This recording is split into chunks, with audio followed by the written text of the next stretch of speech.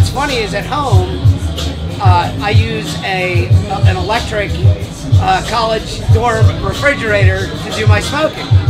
You know, you can buy it on Amazon. It's $125, and it's basically dummy proof. You go to Lowe's, you buy the wood chips. It's got a small water pan. You can put your apple juice in there, whatever you like to put in there, and it gives you terrific product. I think when you want to go to competition level and you want to do things like whole hog, which is what we do, that's when the investment really comes in. You know, then you're looking at $5,000 to $10,000 smokers, depending if you want to get something brand new versus used. But if you're just a weekender that's looking to do some ribs and some butts on the grill, go to Amazon and get yourself one of those little electric dorm smokers. They work terrific. I think everybody can learn how to smoke. It's as simple as grilling. You know, you just got to be patient. You don't have to really mess with it too much.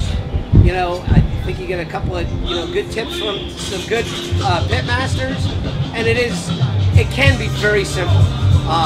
It might seem daunting at first, as it was to me when I first tried my first beef jerky, and I think I made wood sticks. They weren't anything that was edible.